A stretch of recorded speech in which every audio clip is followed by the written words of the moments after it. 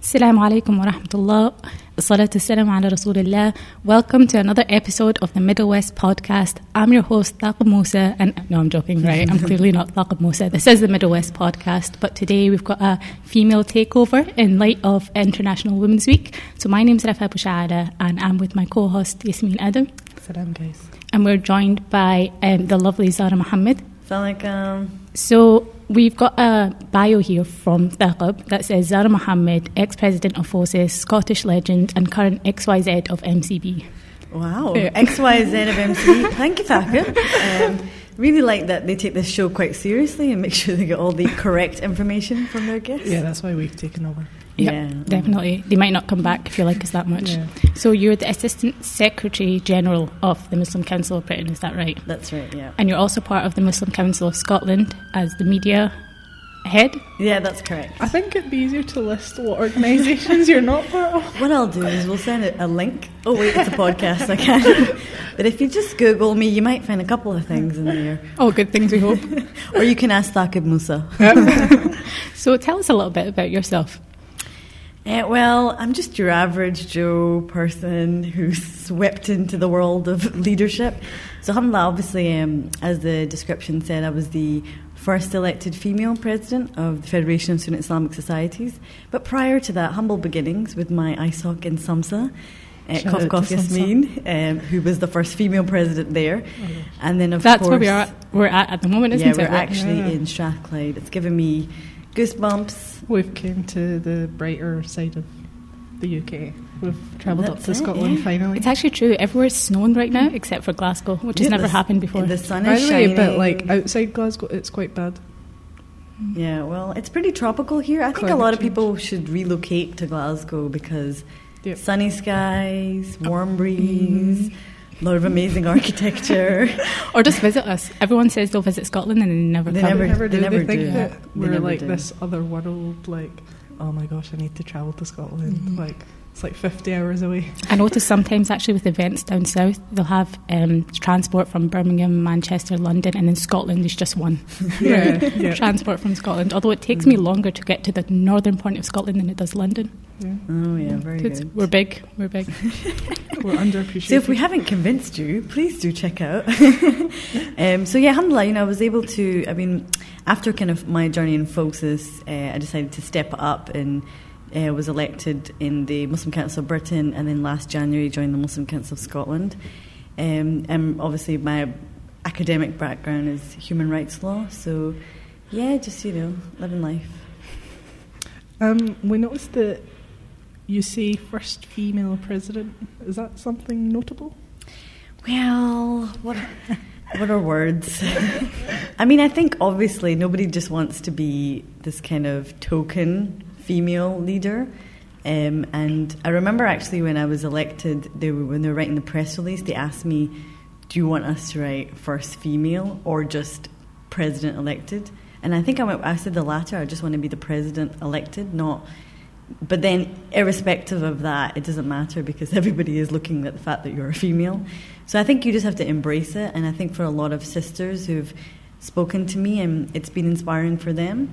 And also, I'm sure, challenging for a lot of perceptions on leadership. And for me, just challenging generally. It was a very difficult experience, very challenging.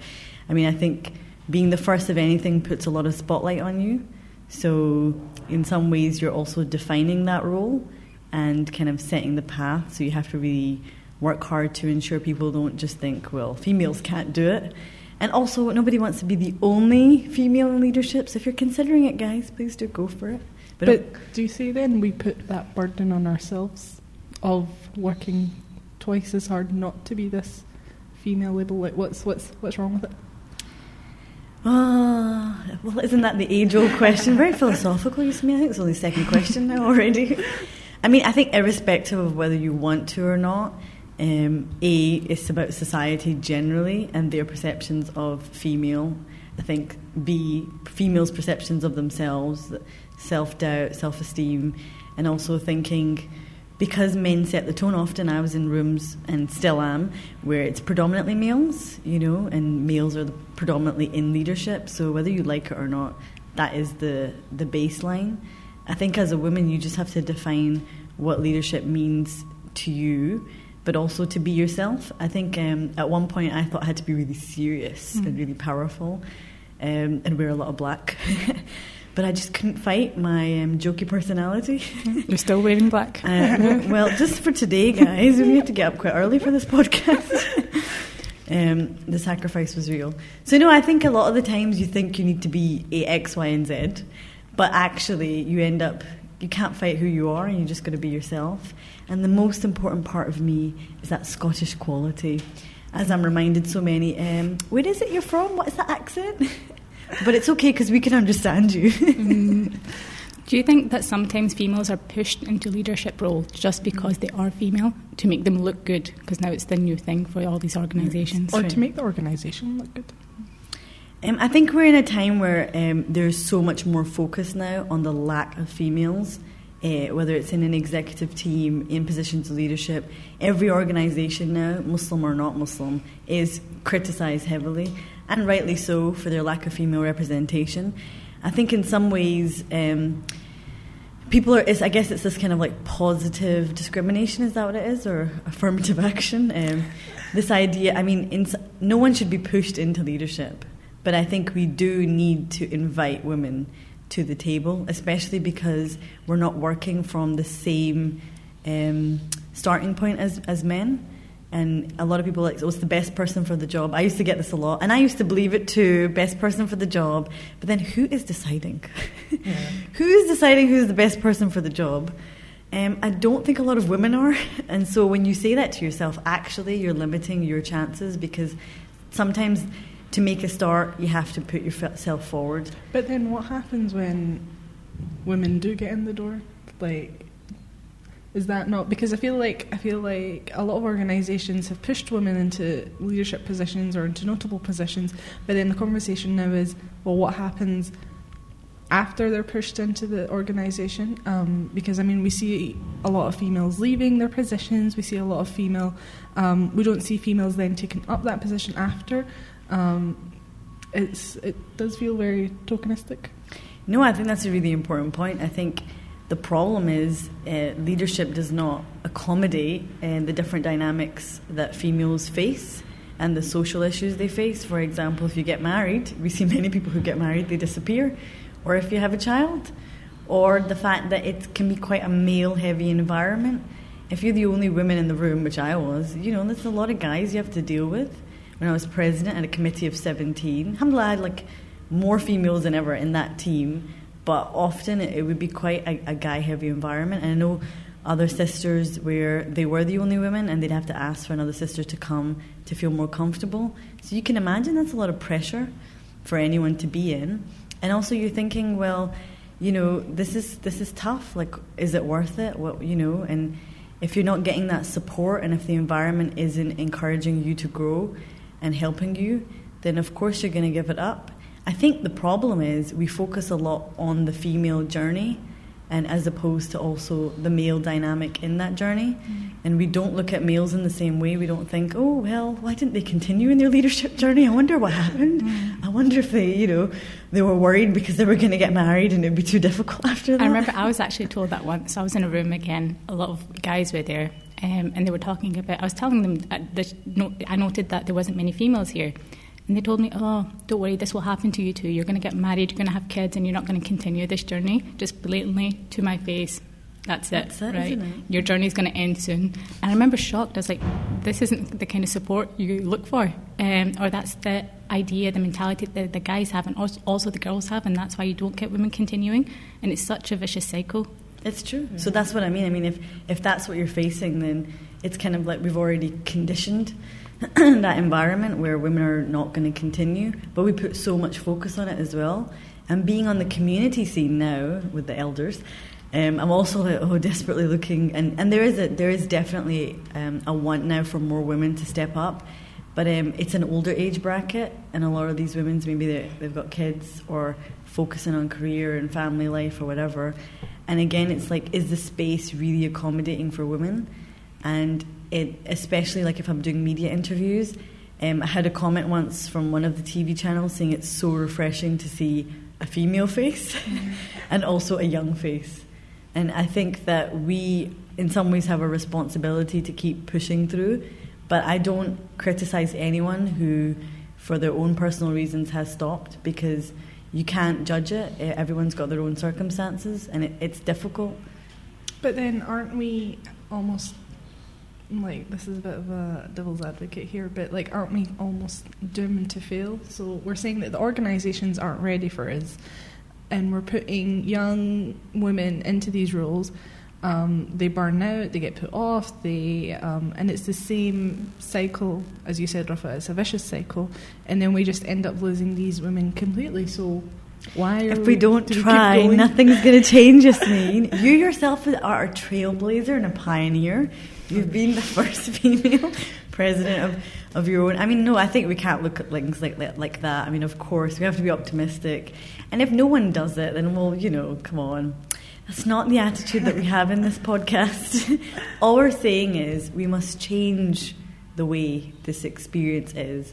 And that's why I unfortunately keep sacrificing myself. I hope you're listening, guys, if anybody wants to join. No, I mean, the reason I'm joining the community space, because I think that women have an important role to play there. And yeah, it's something I'm passionate about. And I think whether it is the community space or the workspace or whatever it is, we can make a difference, as so long as we have a willingness to try. And ultimately it's Allah that changes things, so we just have to put the effort in. But yeah, I think things will always be difficult, but then if it was difficult, well, it's not so satisfying when you change it afterwards. So you mentioned that, when you were talking about the best man for the job, and sometimes things are natural where guys do have more opportunities than girls in our day and age. And I've noticed it as well, working with lots of guys. They've had things that they've done in the past, or mentors or classes that cater for boys or men that the girls don't have. So naturally you're going to be at a disadvantage when you start, which can be off-putting for a lot of girls. And they feel, and even for the guys, it almost like validates their opinion that, the girls know less, or they're not competent for this job, but because they started at a disadvantage. So how do we tackle that? Should we go into things that we're not quite ready for, and then that breaks the cycle, or should we start from scratch and get opportunities and then put them in? I think, is there not an element of, as women, we're very we underestimate ourselves and we're quite humble? Like, even just outside Islamic organisations and community work and stuff, even just looking at job applications, you find a lot of guys will apply for jobs that, to be honest, they're not probably qualified for. Yeah, I've seen that. Yasmin said it, not us. No, I've seen it. I back you up. And then, but with women, we're automatically like, I don't qualify for that, so I'm not going to apply. It's like imposter syndrome, isn't it? Yeah, so if we had that same confidence, man, we would be. No, I think, I think it's one of those things where things have to work in parallel. So you have to kind of, on an ongoing basis, try and fix the problem, but at the same time you can't stop women going in, because I think we massively underestimate our value, experience, and what we can contribute. And at the same time, you're right, we need the growth and development. So I've started a series of kind of upskilling workshops for women, because I just thought as well, I mean, it's good if you have that exposure, but a lot of women and girls don't. And at the same time, it's actually all boils down to confidence. There just seems to be a lot of confidence on the other side. I guess massively overestimate their abilities sometimes. So I think, I think where we can, and sometimes it's not like you need to attend a workshop or a training. I think it's about putting yourself in different environments where you're able to learn and grow and continuing to challenge yourself, because as three of us have experienced, we've been put out of our comfort zones and we've had to thrive in that environment, and we couldn't hold back, whether it's speaking up in a meeting or doing some public speaking at an event, or simply encouraging one another. I mean, that kind of support makes such a difference, and often we've seen when girls do step up and they organise an event or a conference, you just think, and you can see it in themselves, that they just feel like this is something they've been able to achieve. So I think, we need to do all of us have a role to play where we can help and support women, but also we have to remember that the male mindset is also quite important in that. I mean, I've been very grateful for the support from my family, my dad and my brothers and people around me. Even when I was president, mashallah, there was so much support from the guys too. Mm-hmm. So I think that it can't just be women, you know, there's a male side to this conversation. And it's not to say that all guys are bad. I think there's been loads of brothers that have helped us and supported us. But I think it's just the environment, unfortunately, hasn't been always the most productive. So we need supportive brothers, and we need girls that are going outside their comfort zone to try new things. Quite interesting you say that, because I remember recently here in Glasgow we had a family camp, and the ladies there, we did an icebreaker for them, just like we normally do at like events, at youth events. And a lot of them got really excited. It's the first ever icebreaker they'd ever done. And you can see even something simple like an icebreaker, how much it boosted their confidence. And then they started doing their own games, whilst before they were just sitting silently, no one was doing anything. So it's like baby steps that we need to open the doors for. And sometimes within some communities, the guys do have the keys to those doors, and the females just have to kind of go for it.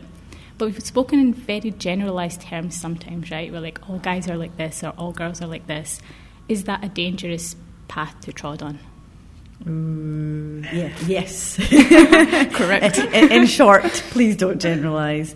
I mean, everything is case by case, and your experiences will be very different. And I think when you start thinking all guys or all girls, in some ways you can create a story that doesn't actually exist, and you might be thinking there are barriers there, but there are not. And I think really you need to speak to people individually, but also remember that ultimately, like, nobody's against you. You know, like, people aren't naturally against you, unless you're making arguments with them, then maybe. But more times than not, people are supportive. It's actually just a lot of voices in your own head and preconceived judgments. But I think the best thing that I learned is having a lot of emotional intelligence is a very good skill. Being able to understand people, and understand how people communicate. As they say, you know, you shouldn't just, talk to understand to talk. It's not about what you say, but it's about what the other person understands. Is it don't speak with the intention to reply or something like that? Don't speak. I've never heard of these. Oh, for goodness sake, Yasmin. These are major productivity tips. Anyway, the point is, don't just talk at people, talk to people, and think about what they understand from your message. Have you ever had a story or a scenario where it was blatant sexism? You can't, God, you know? Whoa. Where do you want her to start? Guys, I don't know if I can reveal those kind of... Keep it anonymous. But, you know, name because and a lot of people do experience it, and then they try brush it off, like maybe I did misunderstand, or maybe, you know, giving the benefit of the doubt. But sometimes we can't be naive on these issues either. I think I started off very naive and very kind of like, oh, everybody's nice and everybody's supportive. I mean, of course, if you're a woman in leadership, you're going to face misogyny. I mean, of course. So I can't say that I haven't experienced it.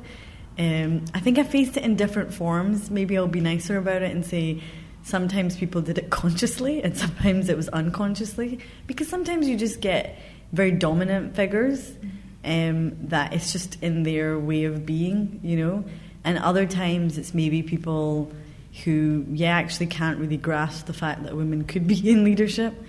So definitely I think I get, and also now in this space, the youth thing a lot as well. A lot of people are kind of like, because you're young, you apparently don't know anything. So, no, I definitely faced misogyny, unfortunately, but it comes with the perks of the job, you know. It's just one thing that we covered when we spoke to Ragad was, and she mentioned it was this internalised misogyny from women as well. So she was saying, you know, some of the comments that she got were not only from men but from women as well. So how has that played into your journey? No, I definitely faced that. I think sometimes you think women are going to be really supportive, and so you've got allies already, and sometimes they're just not. And I think actually sometimes it's also to do with leadership style, and people respond to different leadership styles. Some people like more directive leadership, others more consultative and, you know, more collaborative. So my leadership style was very collaborative, very consultative, and so sometimes that approach doesn't work. And also maybe I'm a bit too energetic. I realise not everybody likes positive energy. But no, I think it depends, and I think you're right. I think sometimes females respond differently, and that can be really challenging, but like anything in life, you have to work through it. You know, you just have to get on with it. So it teaches you a lot. But if you let it hold you down, then you're not going to get very far. And people's opinions of you are always going to change, like the weather in Scotland.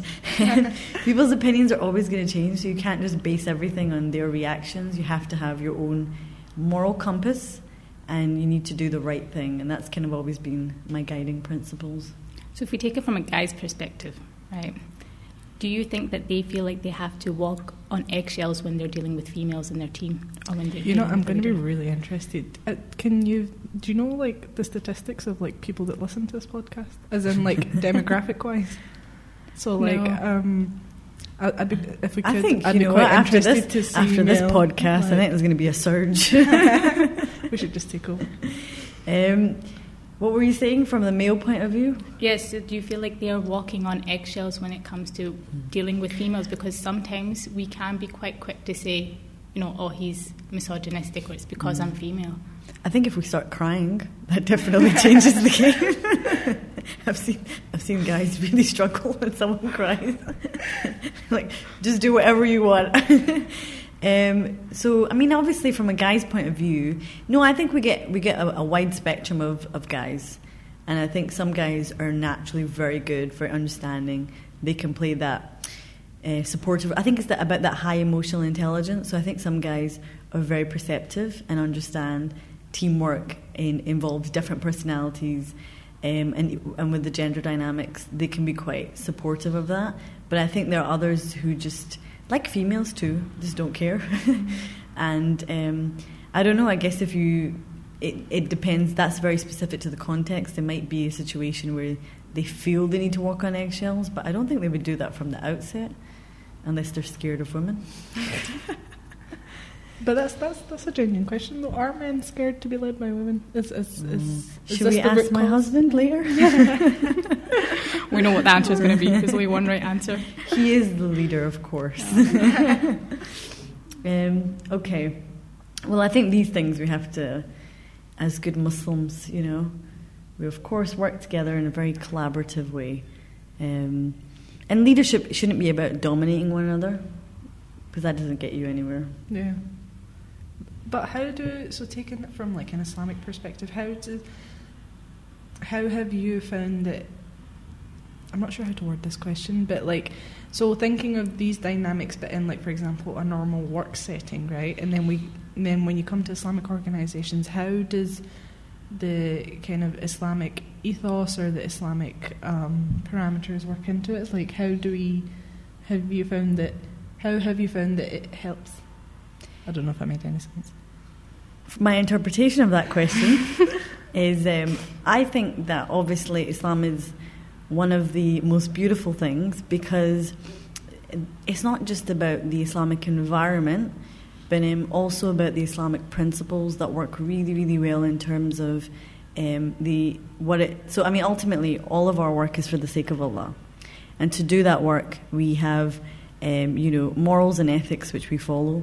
And I think the thing is, Islam really uplifts the woman. And not to be like very cliche and generic about this, but I think that if everybody follows what they're supposed to follow, then you find that there's a massive amount of respect, modesty and courtesy in that team space. And also the idea that we're here to make each other shine. And in doing that, and in being successful in our work, ultimately we're fulfilling that Islamic goal.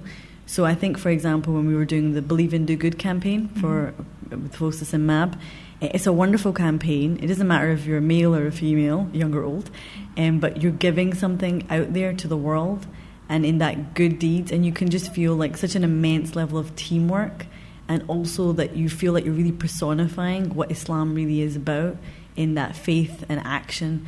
And whether it's giving blood and everybody just looking a little bit pale. I remember they had to push me off the chair because they're like, you're looking like a bit too pale, or going out and feeding the homeless. Like, there's so many wonderful acts of good. And I think when you're doing projects like that, all the kind of barriers and the walls come down, and you're actually there, as they say, the believers are like building blocks to one another. Mm-hmm. You really, really feel it there. So I think that one of the best things about being in all the organisations that I've been part of is the incredible brothers and sisters that I've met, who have made my journey so much better, and who I've tried to make as well. So every time I go to conference, now feeling like an oldie, you know, I've met so many people through that journey, and whether it was visiting them or working together on projects and doing different campaigns, and you just have so many memories together. And like people always say, they miss their uni days or they miss their ISOC days, and the reason they miss it is because of the people, right? And the way they work together. And even the three of us, many a train journey, many a midnight rant, many a lack of sleep post bus ride home. Should have recorded them. No, I think they probably wouldn't be. Start our own podcast. A bit confidential. But you know, it's that amazing brotherhood and sisterhood. Like that is the peak of it. So I think in all of these conversations, you know, if everybody works together in the most effective manner, that's when we achieve like the most. So I think we fell prey to it as well. So in order for us to rise up, we have to rise up together and not push one gender or one group down, because we did kind of refer to guys having these grandiose images of themselves, which is not great. Don't do it. So we have to build each other up. But moving away from this whole male-female conversation, yourself as a leader, did you ever have these feelings of, you know, imposter syndrome, or that you couldn't do it? Yeah, definitely. Oh, and I won't lie about that. And you'll see that in some of my other publications. No, I think one of the biggest things I struggled with was feeling I was good enough, and also feeling that I was the person for the job, and you know, like I was the right person for this. But obviously, you have to hold on to the fact that Allah doesn't give you a burden you can't bear. And also, like, if Allah opens a door to good for you, you should take it. So I think you're always constantly battling that.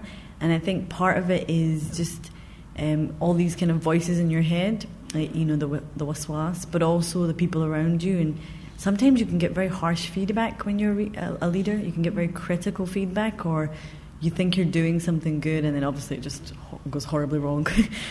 So I think a lot of the times it's actually how you deal with failure and mistakes that is really important, not successes. Because success, as they say, is like it's so temperamental. Like it comes and it goes, and it feels good, and you know, the iman boosting and all that stuff. But how do you deal with the tougher times? How do you deal with the difficult conversations? How do you deal with people not liking you, you know?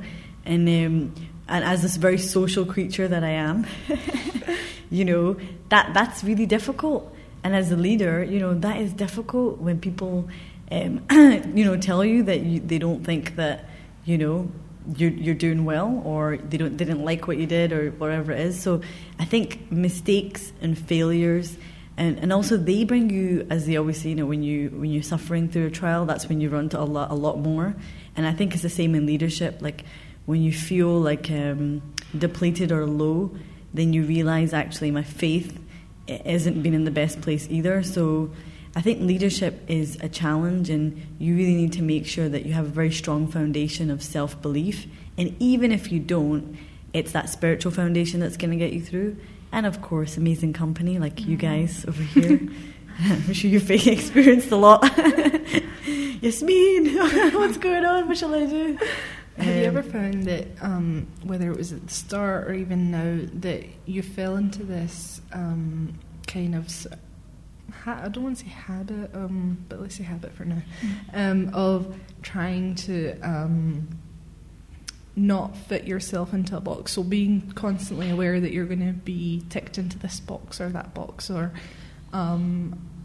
you know, like breaking the glass ceiling, or breaking this stereotype, or you know, being fit into any of those cliches.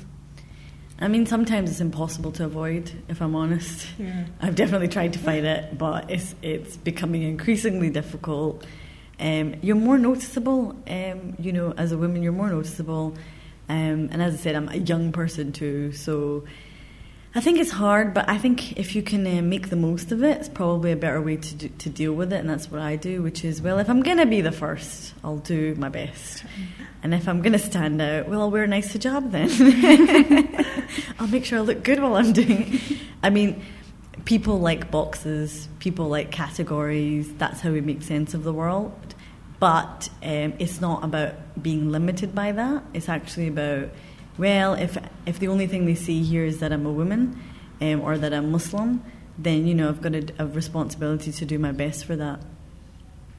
How have you found like you mentioned a few minutes ago, or that one of the TV channels had said that, you know, it was refreshing that there was seeing a young female face for one. How have you found generally the non-Muslim response to your leadership journey? Yeah, I think it's been really nice, really positive. Obviously, it's worrying that it is really nice and positive in the sense that there's been such a lack of, and we're 2020 guys, what's going on? I mean, for them, obviously, it's great, and I think refreshing in the sense that there's a lot of stereotypes. I mean, unfortunately, a lot of what people digest about Muslims is not true. For those who you met Muslims, you know, it's a very small minority. So seeing a woman not all dressed in black, not looking like she's, you know what I mean, the caricature hijabi oppressed is really important, and for them sometimes it can actually be a penny drop moment that we don't all go around oppressed by our husbands. We might laugh and we might think it's funny, but unfortunately for people it can be quite shocking to see. So I mean, and also having the Scottish accent, I think, really is, for some people, they don't expect it. They really don't expect it. I don't know what they think is going to come out, but they don't expect a Scottish accent. Even some of our English Muslim counterparts, though, don't expect a Scottish accent. So I'm always very proud of it. Although every conversation I have with someone from down south, I have to say, it's a Scottish accent. Now that we've got that out of the way, can we start our conversation? Although all of ours is not that strong. Okay, yeah, we say that, but I don't know when you if go down south, right, to go to like a national conference or whatever, they make struggle. it out like we're talking a different language, honestly. So, ladies, I was going to ask you, what do you think is really important from your leadership journeys for women out there? What is your message, guys? Oh, I was not prepared for this.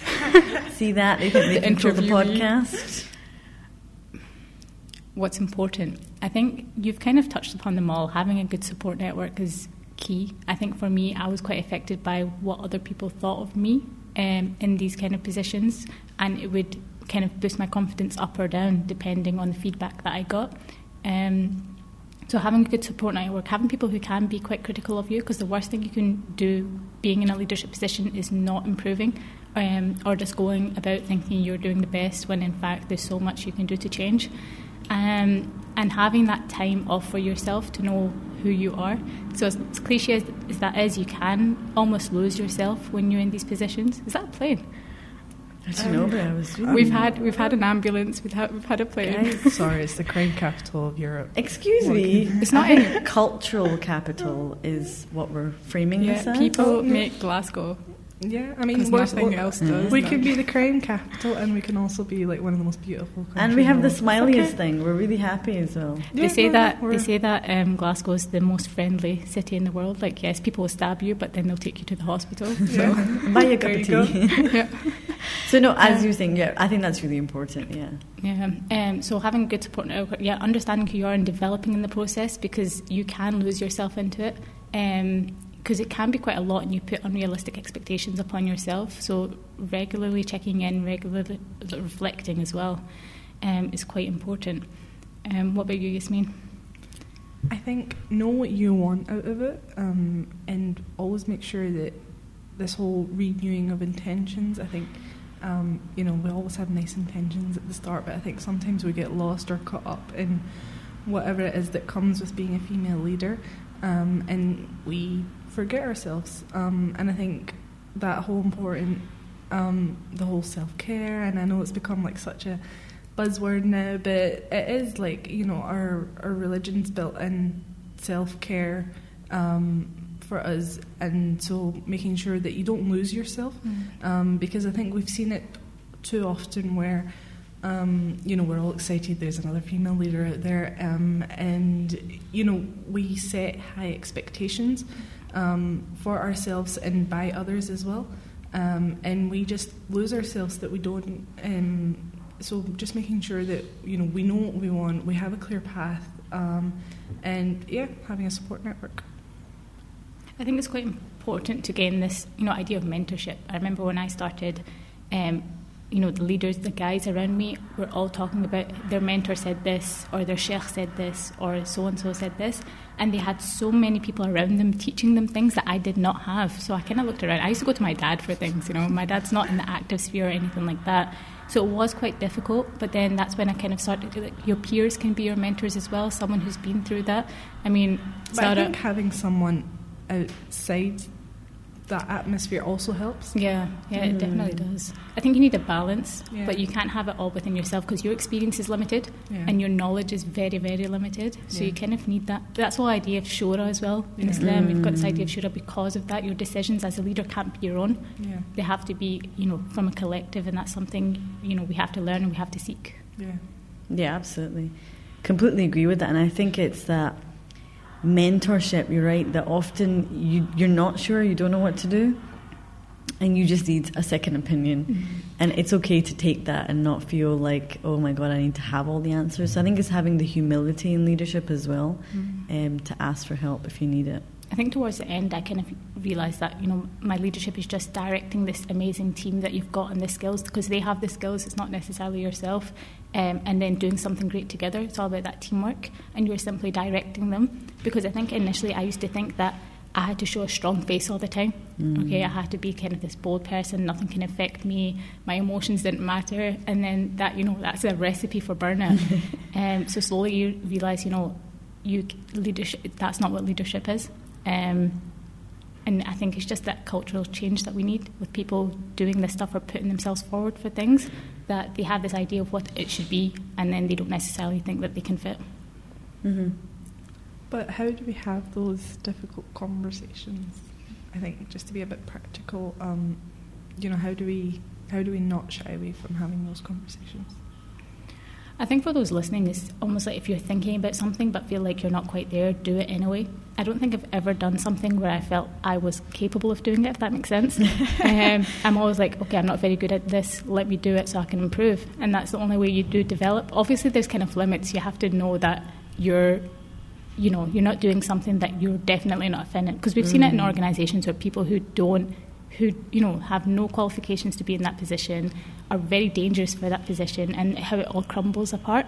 You have to have some degree of experience, but going out with your comfort zone is really, really important. But how we start those conversations, it's a good question. So I guess we've got to talk to people. No, I mean, I think difficult conversations are part and parcel of anything in life, whether it's in leadership, talking to your team, talking to your mum, talking to your spouse. Difficult conversations are part of it. But I think, first of all, it's about being objective and thinking about what is in the best interests of whether the organisation, the people I'm representing, faith, your own well-being, the people around you. So I think, like Yasmin said, it's first setting that intention and objective right, and then the path onwards. I mean, being president and being in charge of teams, often you find that there's a lot of different people on the team, they have a lot of different skills, and fundamentally they have a different way of learning and communicating. And you can't have the same approach with every person. You've got to think about, and as you were saying, leadership is about directing people, but also about helping people develop and achieve their fullest potential. And in some ways you're also a coach, you're also a mentor, you're also agony aunt. You have all these different hats on you, and really what you're trying to do is nurture the people around you, but you do need someone to nurture you too. So I think that difficult conversations first start with relationships and building good relationships of trust, so people want your feedback and also want to give you feedback. I was speaking to someone, I did one of these upskilling workshops. She had a very negative perception of what people thought of her. And I said, have you ever asked anyone what they think? No. I was like, well then, how are you assuming people think so negatively of you if you've never asked? Oh, well, I never thought. And I was like, you need to go ask for feedback. And I said, then the optimum position is not just when you ask for feedback, when people ask you to give them feedback. And I think that's when you've really hit a much higher point of growth. Do you think we're honest with each other, though, with this? When you have the right people around. And the thing is, I think it's good to get feedback from people who are honest. We all hope everybody's honest. Who are super critical, and maybe who are super supportive. Like, there's no one good type of feedback. And then you just got to kind of take a balance. You'll know intuitively, like, oh, that's a bit extreme there. I wasn't that bad, but or I wasn't that amazing, with a pinch of salt. So I think it's about having a really holistic approach. But as you say, you've got to be willing to learn. Do we take feedback well, though? Because you've been in a position before where you've given feedback, and sometimes it's taken really well, and I still give feedback, Rafa. Even though when they take it really badly. Whether it's continue. The person in the sandwich shop that didn't warm up my panini. You're a difficult person, Zara. You know what I mean? Oh, my little sister hates going out with me because I'm like, oh my God, I need to give feedback. Yeah, whenever Zara can whip out a feedback form, she'll do it. No worries. Oh my God.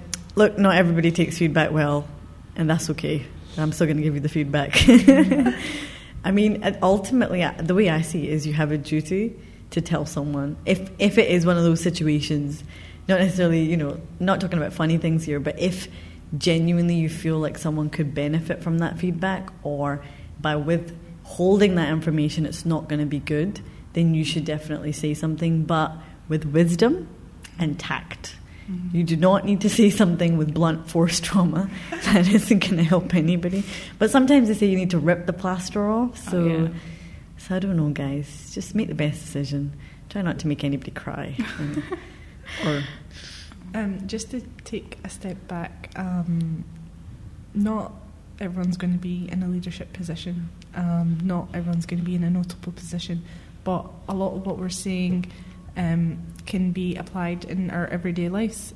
So what advice would you give to people in just going about their daily lives that will face these problems, but not necessarily in a community leadership environment? Yeah, no, definitely. I think I'll make maybe 3 points then to address all the different themes of today's conversation. So firstly, if you are a woman in leadership or a woman considering leadership, and by leadership we're going to make that broad in terms of a new role, challenging your environment. You're thinking to do something in which you're going to influence and work with people. I think the first thing is not to be overly conscious of your gender. But if maybe you're going into an environment where there are a predominantly male kind of demographic, I think the first thing to do is believe in yourself and have confidence that Allah has confidence in you. Okay? So first is that internal spiritual base. Secondly, seek advice and have that good supportive network. And if you don't, build it and give yourself that exposure. So I think challenging your own perceptions of yourself and keeping that spirituality is really key. Secondly, in terms of those who are facing some bumps in the road, who may be unsure about how to grow and how to continue their leadership or just their journey in life, I think it's really important for upskilling. This is the new buzzword now. Upskilling. I think it's about growth. As a Muslim, as a believer, and as a human being, I think growth is really important. That doesn't equate to burnout and doing lots of things so you look really busy and it's not effective, but real growth. Think about how you can be a better human being, a better Muslim, and also thinking about your skills, where you can contribute the most. And thirdly, in terms of, I guess, if you're not in any of these leadership spaces, but just a normal person, we all hope to be normal people. I think that the great thing about this podcast is about critical conversations and engaging dialogue. And I find that often when I'm travelling, I speak to lots of strangers, but I learn so much. Mm-hmm. And I find that you really need to increase your network and really learn from people around you, whether it's for inspiration or just whether it's to broaden your mind. I think this podcast is a really important platform for broadening your thinking and to think about things differently. Everybody has a different perspective, and I think that's how we grow and learn, is by sharing that. And there's a diversity of views even within the Ummah, and even just within this little podcast that we have here. So I think it's about challenging your environment, your comfort zones, building that spiritual base, learning and growing, and being also prepared to challenge your perceptions and assumptions.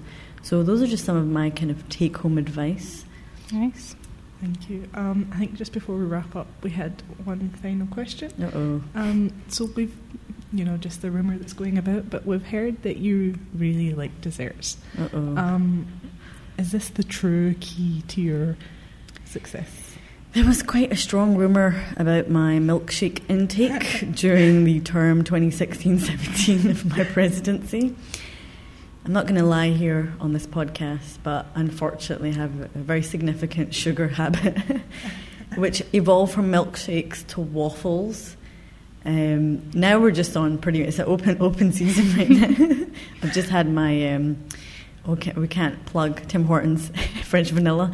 No, I think sugar plays a really important role, but I am trying to cut it back. I think with all things, you got to have a little bit of happiness, guys. Have a little bit of happiness. If it's a bit of chocolate or a cup of tea, go for it. I'm not going to say no. And if you've got a cup of tea for me, then I'll come on over. So I think dessert is a really important fuel for the soul. Come to Glasgow. Zara will take you for dessert. We've got good ones here. Sauchiehall Street's great. Yeah, we'll walk up and down.